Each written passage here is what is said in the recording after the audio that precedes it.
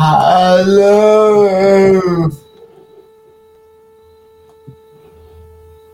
hello everyone. Welcome to Superstars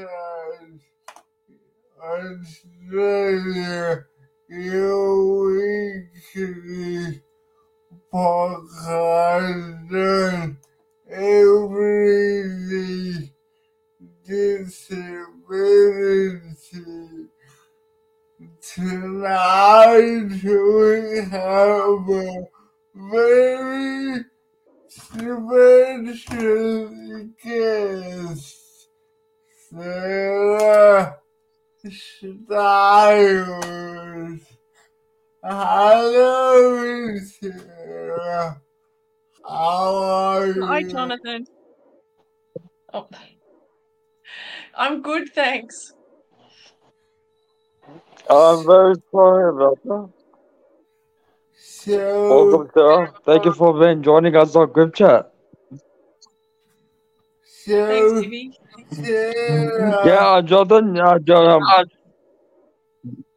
Yep, go for it. tell us a bit about yourself and how you first got into a music career.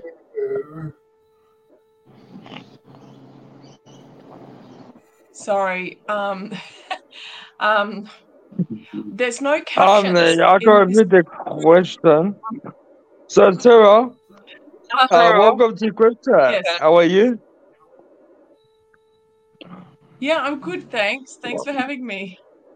No, it's all good. So, Sarah, tell us a bit about yourself and your music career. Yeah. Well, so I'm in Queensland, and I've always loved music. I used it as my voice probably from age 6, and yeah, just took to the piano straight away, and I loved it and singing. And then as a kid, I always dreamed of having a music career, but I didn't know about my disabilities at the time, and they stopped me from being able to have a career. But then later on, I was able to start really good productions, some giving me and anybody else who struggles to have a career a chance to perform on stage. That's the basics of it. Yeah. Thank you very much for sharing, Sarah. So, look, tell us, how has the journey been for you? From when you started in the music industry to now. Um, yeah. Good question. I guess it's been a really rough journey, because there was a lot of things that I didn't understand about myself. Uh, so it's just taken decades to figure that out and to understand my body and understand, being autistic, and doing a lot of healing along the way, um, trying not to fall into bitterness and anything negative while on the journey, and having to research and fight for answers and things like that. It's really great today that there is a lot more knowledge, and that knowledge is being spread around. So it's definitely a lot easier today. Like if I had been, starting that journey now, it wouldn't have taken so long, and it would have been easier. Yeah.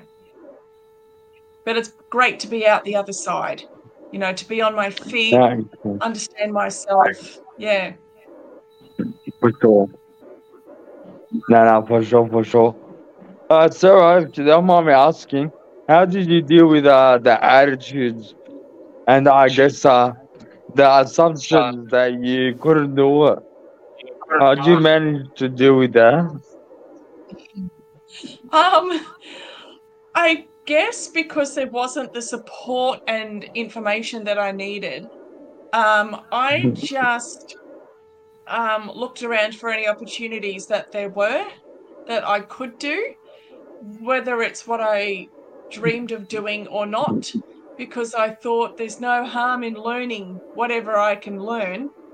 And through doing that, like volunteering in the community and stuff, I met all these really cool people. And I guess I just took all that knowledge, took the knowledge I knew that was applicable for me, and wrote it all down and kept it in a book, just hoping that one day I might get the chance. And so I think that that was really what gave me the opportunity in the end. Um, yeah, so I have called organizations or emailed them and just said, hey, in regards to this situation, um, you know, and sort of started a discussion with them. There's no point in getting angry or bitter or cynical because that doesn't get you anywhere. And so not everyone's willing to have a discussion, so you've just got to, leave them alone and take a break and then try again, later on somewhere else. But a lot of people are willing to have that discussion. And so, yeah, I guess that's what I did, just tried to have discussions. But I always made sure I did it when I was in the right place to do it. You know what I mean? Like if you're Yeah. too sick, too tired, or too stressed from the situation, then you personally aren't up for the discussion either. So yeah, there's a lot of waiting, a lot of waiting, a lot of patience. Yeah. Nah, that's so good. I guess great things take time. Um, nah, all good. So, you said that you met really cool people. Has that helped you build your confidence to where you are today? I'm struggling without captions. Sorry, can you ask that again? So, you said that you met cool people along the way. Has Ah, that helped you build yeah. your confidence to where you are today? Um, Oh yeah. I don't think so because their story and journey is very different to mine. I appreciated meeting Oh them yeah. because it for that rare moment of connection. I didn't have the opportunity to connect with people very often. So, I appreciated that moment of connection. But my confidence, I think, has always been in me because I have a kind of don't give up, that kind of grit inside of me, determination. And so it's my determination that has given me the confidence and trusting myself, trusting that, like, That's I have awesome. said yes to doing things. And then as soon as I've said yes, I'm like, oh my gosh, can I pull this off? I've just said yes to whatever was available because nothing much really was. And then I figured out how to do it later. And look, honestly, it's never gone wrong because I believe in myself. And yeah, it just comes from determination, I think, and knowing my worth that No, that's I awesome. just yeah. No, that's great to hear. That's great to hear. I mean, it's also that your determination has, I guess, built your confidence. In terms of supports, are you getting the supports that you need today, as opposed to when you started in the music career? Um, you definitely have good support now. That started probably in the last couple of years. So when everybody went online, was forced online, That honestly was the only thing that opened up doors. Because I couldn't go to conferences and travel and do these things in person, I missed out on everything. But when everything became online and there Mm. were artists and musicians looking for work, that definitely did open up the world to me. So that's when I started Really Good Productions, because I knew if I didn't do it then, it would never happen. And it's still taken a while to find the right team, but I've got somebody starting to work with me in April, and he'll be the last member of the team that I need. Yeah, so it's very exciting.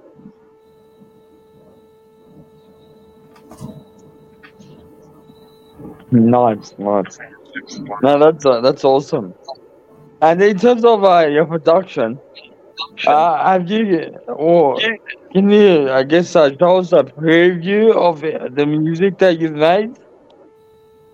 Or where can You we want a go to preview? get, such copies? Um, Yeah, yeah. well, I mean, you can have a look at some home recordings on YouTube. So, Really Good Productions on YouTube. You can watch some home recordings. The official album is still being Nice. edited, but it will come out soon. Yeah. So yeah, watch this space, people. Can't wait to hear it. No, it sounds awesome, man. Thanks. And Yeah. Sarah, no, awesome, awesome, man. Yeah, do you have any, I guess, advice for people who want to get into the music industry? Sorry, Sure what was about that? that. Do you have any advice for those people that want to get into the music industry? Ah, okay. I think it's really important to trust your own body and not let anybody tell you that you can't do something or tell you how to do something. I found that one of the biggest issues and setbacks for me was everyone in the industry trying to tell me how to sing or how to use my body, what posture I must have. I think that the industry is slowly starting to move away from that now. It's starting to recognize that posture doesn't have to, it's not meant to be the same for everyone, that all of our bodies are different. And also, your body, your posture is different when you're tired than when you're wide awake and full of energy and well rested. I think slowly it's improving in that knowledge. But I do know that because I didn't hold my body the way that every singer was told to and every dancer was told to, or performer, that definitely took away all of my opportunities.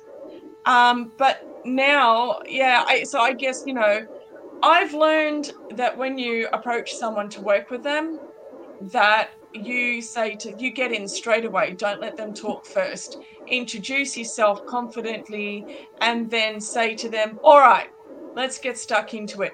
You tell me what you need and I'll tell you how I can do it. Because if you wait for them to No, that's cool. explain what they, if you wait for them to talk first, then by the time you tell them, well, hey, I can't really sit in that chair or I can't really do that, but this is what I can do, it's too late. You're going to lose them. You've got to come in confidently, immediately say, all right, what is it you want? Okay, great. This is how I can do it. When do we start? And if you have that kind of attitude, that's how you're going to actually be remembered. Yeah. Mhm. That's a great tip. So thank you for that, Sarah. Jonathan, do you have any questions or thoughts you want to add? What was the inspiration behind your book saying Ah, it different. Yes. I wrote my book because I've been involved with the disability community for a long time now. I've been involved with QDN. I'm also the Queensland Associate Director for Physical Disability Australia, and so and local community as well, because I'm passionate about communities thriving and supporting each other. So one thing that you notice is that obviously children ask questions about things they don't know. And we all know what it's like when you're out in public and there's a family there with young kids and they stare at us or they point and things like that. And parents' typical response is don't stare, or they just sort of like pull the kid away and drag the kid away, or don't ask that, or something. And so, while this is improving, there are a lot more parents these days who actually say things like, well, why don't you ask? Just go up and ask them, which is a wonderful response because that's teaching the child, well, we're all equal, we're all the same, and differences is fine. And it's teaching them to be able to talk with other people. If you say things like don't stare, then that has a negative connotation, even though parents don't mean it to. So I thought I'd write a book to help parents have that discussion with their children, because you don't know what to say if you're not familiar with something. And a lot of people are not familiar with the disability community.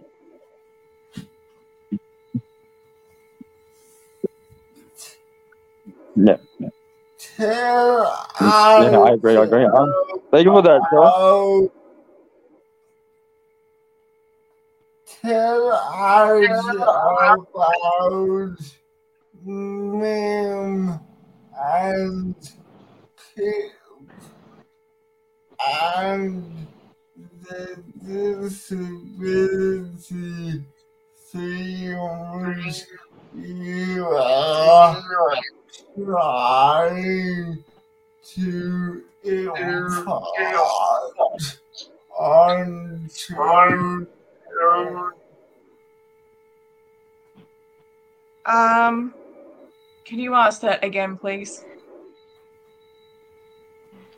Tell us about mem and Pip and the disability themes you are trying to impart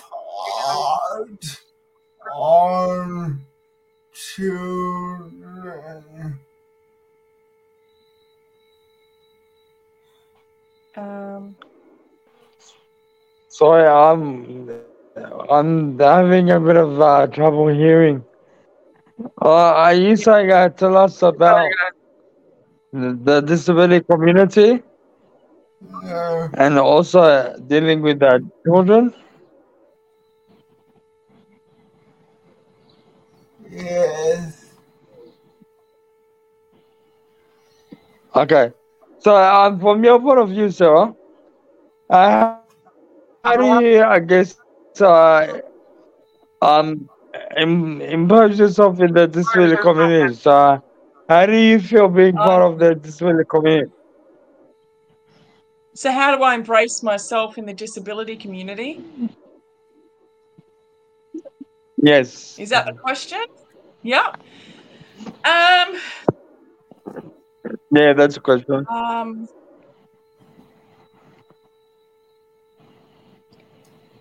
I'm, I'm honestly wondering if I understand the question. So do you mean like, how do I accept myself and or find my identity in the disabled community? Is that kind of what you mean? That's it. That's exactly it. Okay. Sorry Okay. for the miscommunication. Yeah, embracing your identity. Yeah. That's all right. That's all right. I think we're all struggling. There's sometimes crackling and stuff. That's all right. Yeah, okay. Well, that was a long journey. I think once I understood my disabilities, um, that was obviously the starting point. It's really difficult to be able to accept things or know how to work with them and enjoy your life if you don't understand and you lack the knowledge. Once I found all the information that I needed about my my disabilities and what that meant for me and how to manage them and work well with them, then I could start the journey of finding my identity. um I think the first identity that I struggled with, or that I searched for, was the wheelchair one. The physical limitations, especially when people can't see what the problem is. Um, and at first, like for a Yeah. while, I didn't want to actually see myself in a wheelchair. So like when you're going past glass shop windows and you see your reflection, I would never look. Got to a point where I looked, and it was a bit confrontational, but um, at some point you've just got to go, yeah, this is me, and this wheelchair is great. It gets me, gives me a life. And I found that as long as I was worried about what people might say when they saw me get up and stand up or walk out of my wheelchair, then people would do that. As soon as you stop being afraid or worried, your vibes change, and then everyone else responds to you according to your vibes. So if you're worried or scared, then they're going to give that back. But if you feel confident in yourself and you're just like, yeah, all right, I need a wheelchair a lot, but I can actually do a bit of walking or whatever, and they pick up on your vibe, and they change how they respond to you. So then that was the first one. And then I had to find my identity as somebody who's hard of hearing, and all of the different elements that come with that, because hard of hearing doesn't just mean one thing. And my experience with hearing loss is very different to a lot of other people with hearing loss. So I felt like I was all alone and I didn't have anyone who understood. But just, I started learning Auslan and I joined the deaf community, and it didn't take long then for me to find my identity, because I put myself out there. And then the third identity that I had to find was the autistic one. That was tricky, because that was a lot harder to find correct information. But once I did, again, it's like, oh, I understand myself now. So yeah. So Jonathan, your question, yes. Um, you want to hear about the two characters in my book and the Yeah. disability themes that I want to pass on. So my target audience, I know it seems like it's children. I guess it is. It's children and adults, because this is very much also for the adults too, to help support them when they're answering children's questions. And the book was designed for both the adults and the children. So the two characters are Pip and Mim. Pip is deaf, and Mim uses a wheelchair, and they're best friends. The book starts out with introducing them and explaining what a wheelchair is and explaining what hearing aids are. The wording that I've used is very particular, because a lot of people still think that everyone who uses a wheelchair is paralyzed, where of course there's so many reasons. And a lot of people, like 90% of people who use wheelchairs, have some movement in their legs. Even if they can't walk, there's still some sort of movement and there's feeling. So anyway, so then after you're introduced to the wheelchair and the hearing aids, then the book focuses on what makes Mim and Pip the same as all the other kids. And the story plays out in a park where all of the children play ball together, and they learn how Mim can play ball in a wheelchair, and things like that. and then the last section helps adults and children to feel more at ease about interacting with disabled people. So it gives information like, it's basically saying, don't assume you know what they need. It's okay to ask, but it's also Yeah. okay for them to decline your offer and say, no, thanks, I've got it sorted, it's all in hand. A lot of able-bodied people don't like being told, thanks for the offer, but I'm okay. They don't like being told that, and they'll take over anyway and cause trouble. So yeah, that's kind of what the focus is. And you know, the kind of help or theme that I wanted to get out there. And it's the first in a series of 6. The second book I'm writing at the moment, and it's going to introduce their pets. Mim's paralyzed cat that's got a harness with wheels, and Pip's deaf dog who he signs with. I should also add there is Auslan in the books as well. So there is Auslan in this book. And yeah, and then once you meet their pets, you then get introduced to other children with different disabilities to Pip and Mim and their assistance animals. So like there's a guide dog and a hearing dog, an emotional support animal, and then there's a different a support dog for disabilities like EDS or POTS, where they have a very different and yet still very specific duty, like deep pressure massage and things like that. So that's what the second book is going to be about. And then the other books are all going to have children with different disabilities to Mim and Pip, because there are a lot of misconceptions out there, like strokes only happen to old people, or all kinds of interesting thoughts. Yeah, so I just wanted to get it all out there.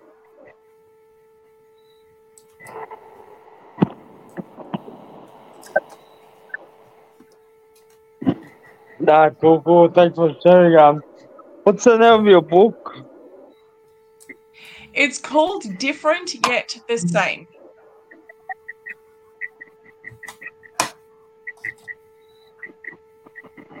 Yeah. So be sure to check it out, people. How can we obtain a copy? How can we obtain a? My website is wheeliegoodproductions.org, Wheelie with an IE. Jonathan's asked me another question. How do you use arts as a vehicle for inclusion for people with disabilities? Yeah, Yeah, yeah. good question. So I just looked at what I needed but didn't have. And then as I started looking at that, it occurred to me that there are a lot of able-bodied hearing people in the industry that really struggle. There's a really high percentage of mental health issues in the performing arts. And I thought, everybody deserves to work in an environment that is good for their health and well-being, whatever that may look like.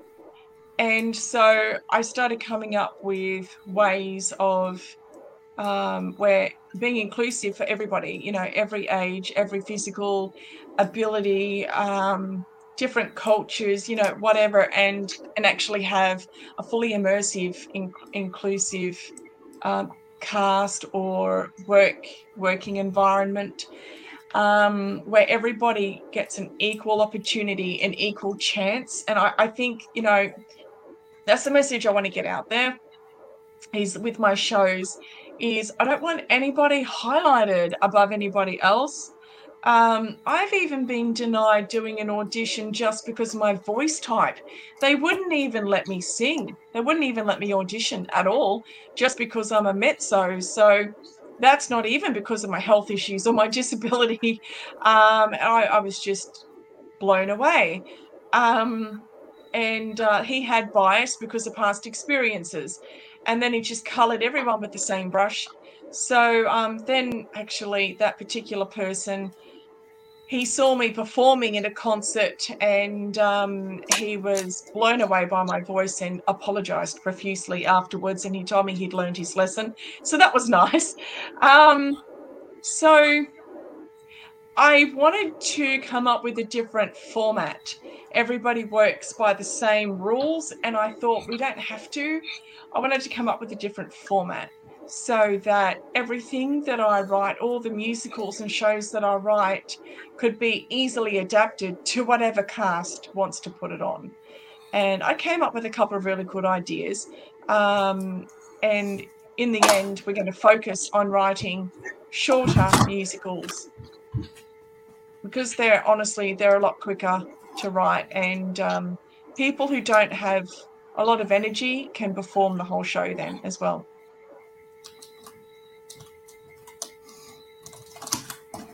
Okay. Sorry, I'm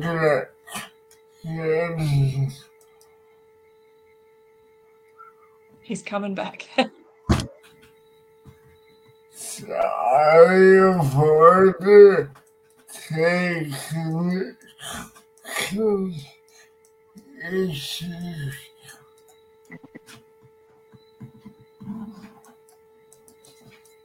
I'm going to need you to type this question, all the questions down, please, Jonathan.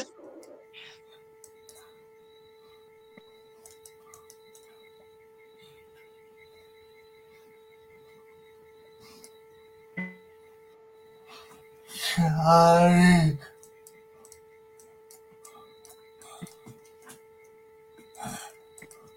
Are you asking me how I cope with the physical and emotional demands? Is that the one? Yes. Yeah. Okay. Yeah. All right. So that was a tricky one to work out. I realized that I need to have nothing to do with people before and after the show. Part of my condition means that I get a massive adrenaline rush, and this can be, ages before the show even starts. But the problem with that is by the time I'm performing, I have a dump. So I'm really fatigued, I'm weak, I can't even sit up, I can't talk. Not exactly ideal for performing. So if I completely cut myself off from everybody before and after performing, and keep that quiet, that really helps. I never perform alone. I always have at least one other person so that I can actually lie down in between each piano solo or song or whatever I'm doing. The only downside to this is that I don't like it. It does make me sad, but in order to stop that massive adrenaline boost, it means I can't actually enjoy myself. I have to completely deaden everything inside of me. You want to get out there and enjoy yourself and have fun, but that actually causes a flare up. So, yeah, but hey, I'm just grateful that I can do it because I still have those memories and I still did it and I still shared my talents. So I kind of enjoy it after the fact, but not so much during. Yeah.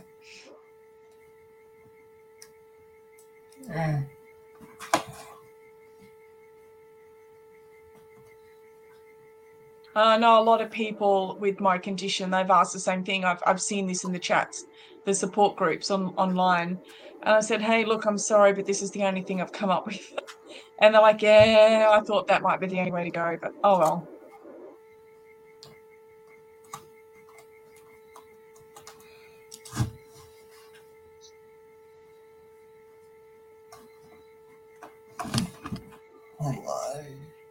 Sorry about this.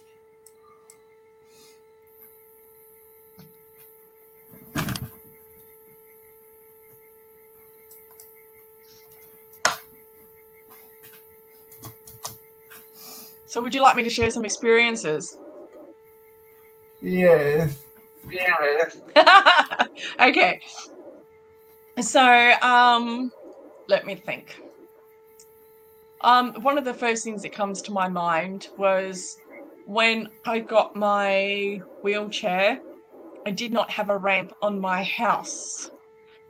So I was doing fundraising, and one of the things I did was hold a concert, and I grabbed a whole heap of people that I know to come and perform. I had written a big, massive piano solo that I can't even really play professionally enough because of my disability. But I played it, and I said to the audience, I don't have a title for it. So I brought in a prize, and I brought in pens and paper and asked everyone to write down a title. And going through everyone's responses and seeing what the piece of music made them think of was really cool. I came across the best title ever, loved it. So I think that's probably the first thing that comes to my mind. Um, I'm lucky that I got to perform in Les Miserables before I needed the wheelchair and before my eyesight and hearing got worse, because there's no way I could pull that off now.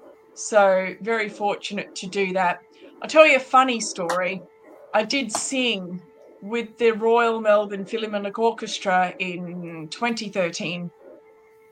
And the MSO were doing a performance of Lord of the Rings at that time with Maestro Ludwig Vicky. He's the one that conducted the music for the films.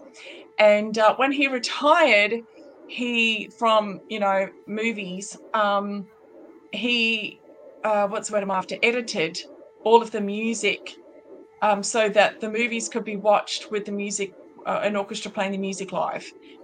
Because when they're doing it for the film, it's not like a live orchestra. There's a lot of bits that they do separately, and all kinds of interesting things. So he edited the music so we could do that live to the film.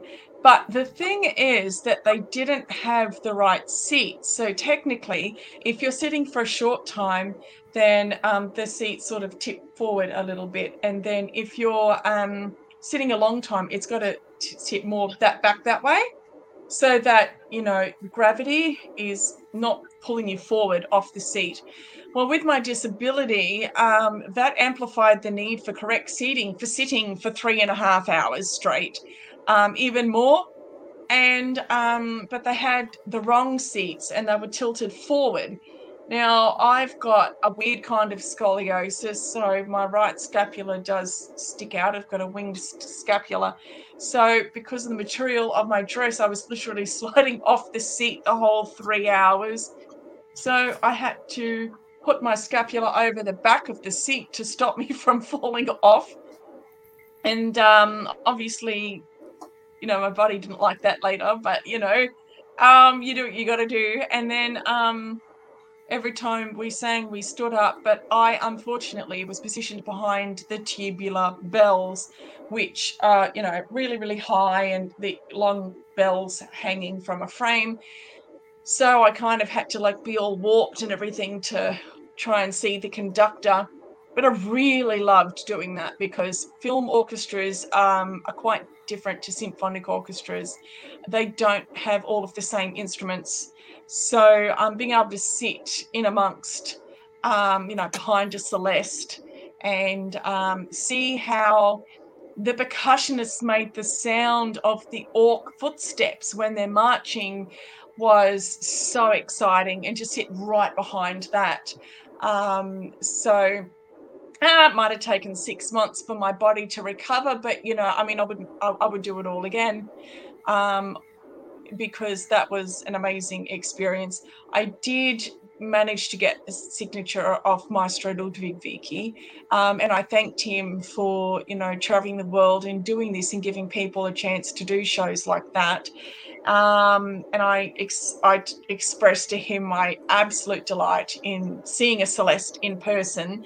I'd learned about them when I was 6, and I never thought I'd get to see one. So he said, "Oh, come up and play it." So I did. I know one piece off by heart. It was perfect for the Celeste even. And yeah, there was a whole entourage of people that came up on the stage saying I wasn't allowed to be playing that Maestro had no right to tell me I could because it's not his. So that was fun. Yeah.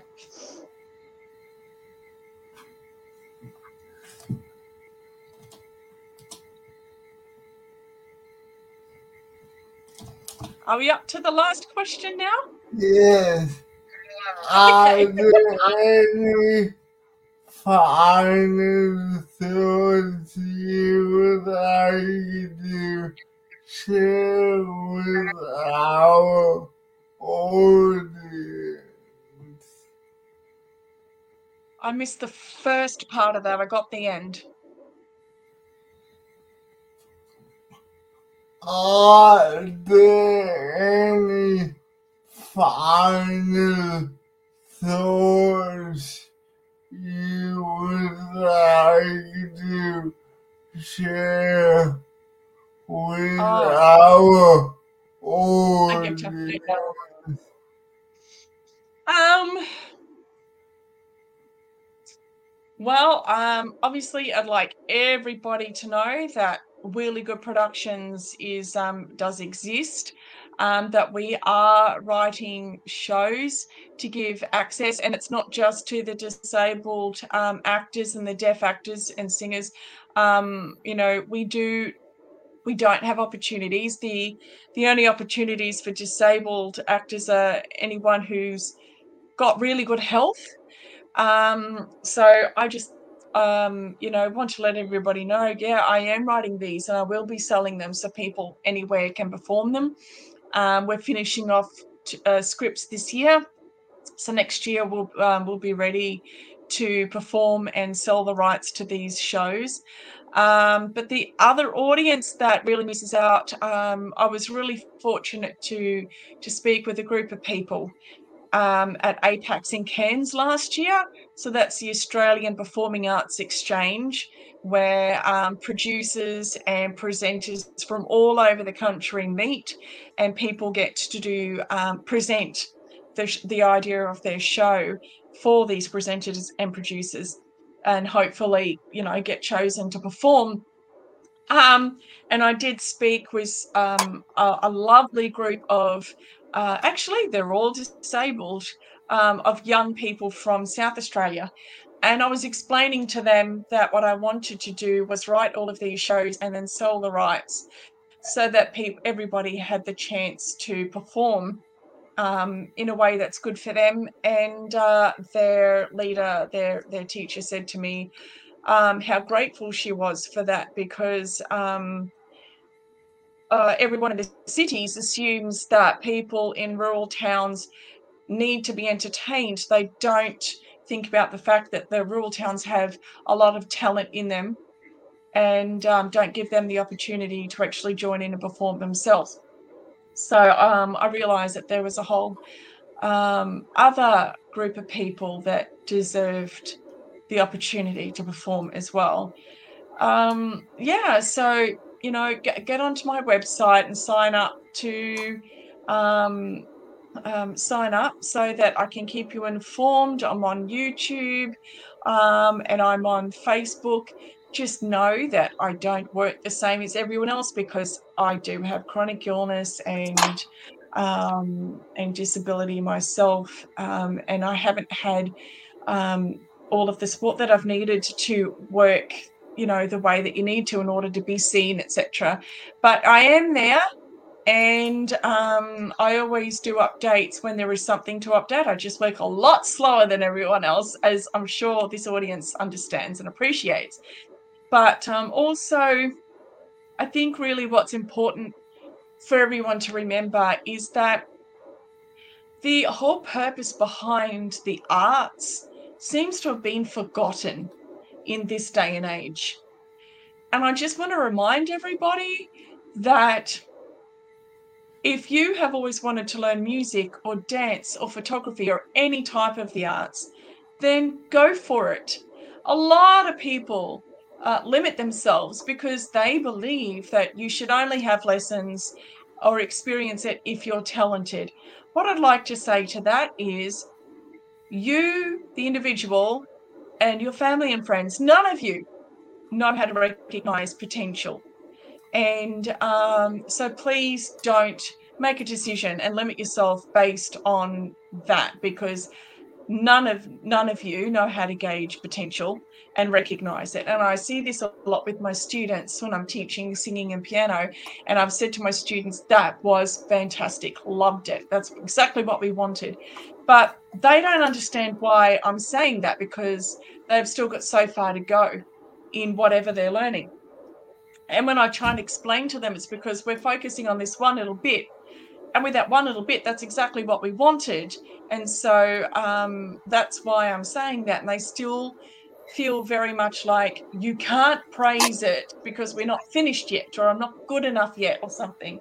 And I find this very sad, and I do find it a bit troubling, because if that's how they feel about learning piano or singing or whatever in the arts, then that's how they see themselves everywhere in life. And to me, that's really sad.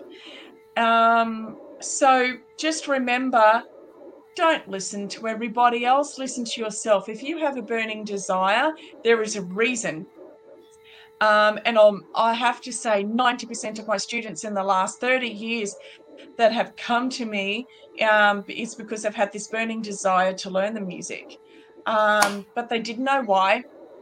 And it's through doing some sessions with me, and through learning how to use their bodies to express themselves musically, that they've discovered that there was some unmet emotional, mental, psychological need that they've had for years. And through learning how to express themselves through music, they've discovered that.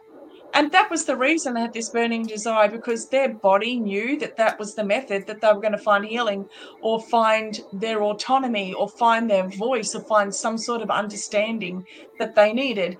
And then they don't have lessons anymore, and they go away very happy.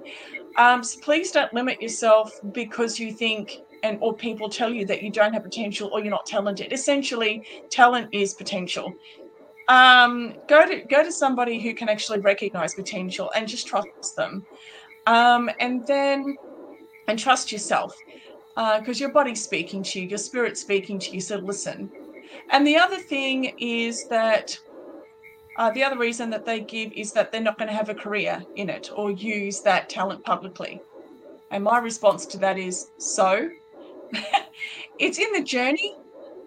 It's in the process of learning a new skill. It's in the process of being vulnerable through the method of arts, whichever art form you choose, that you really discover yourself in a way that you never have before.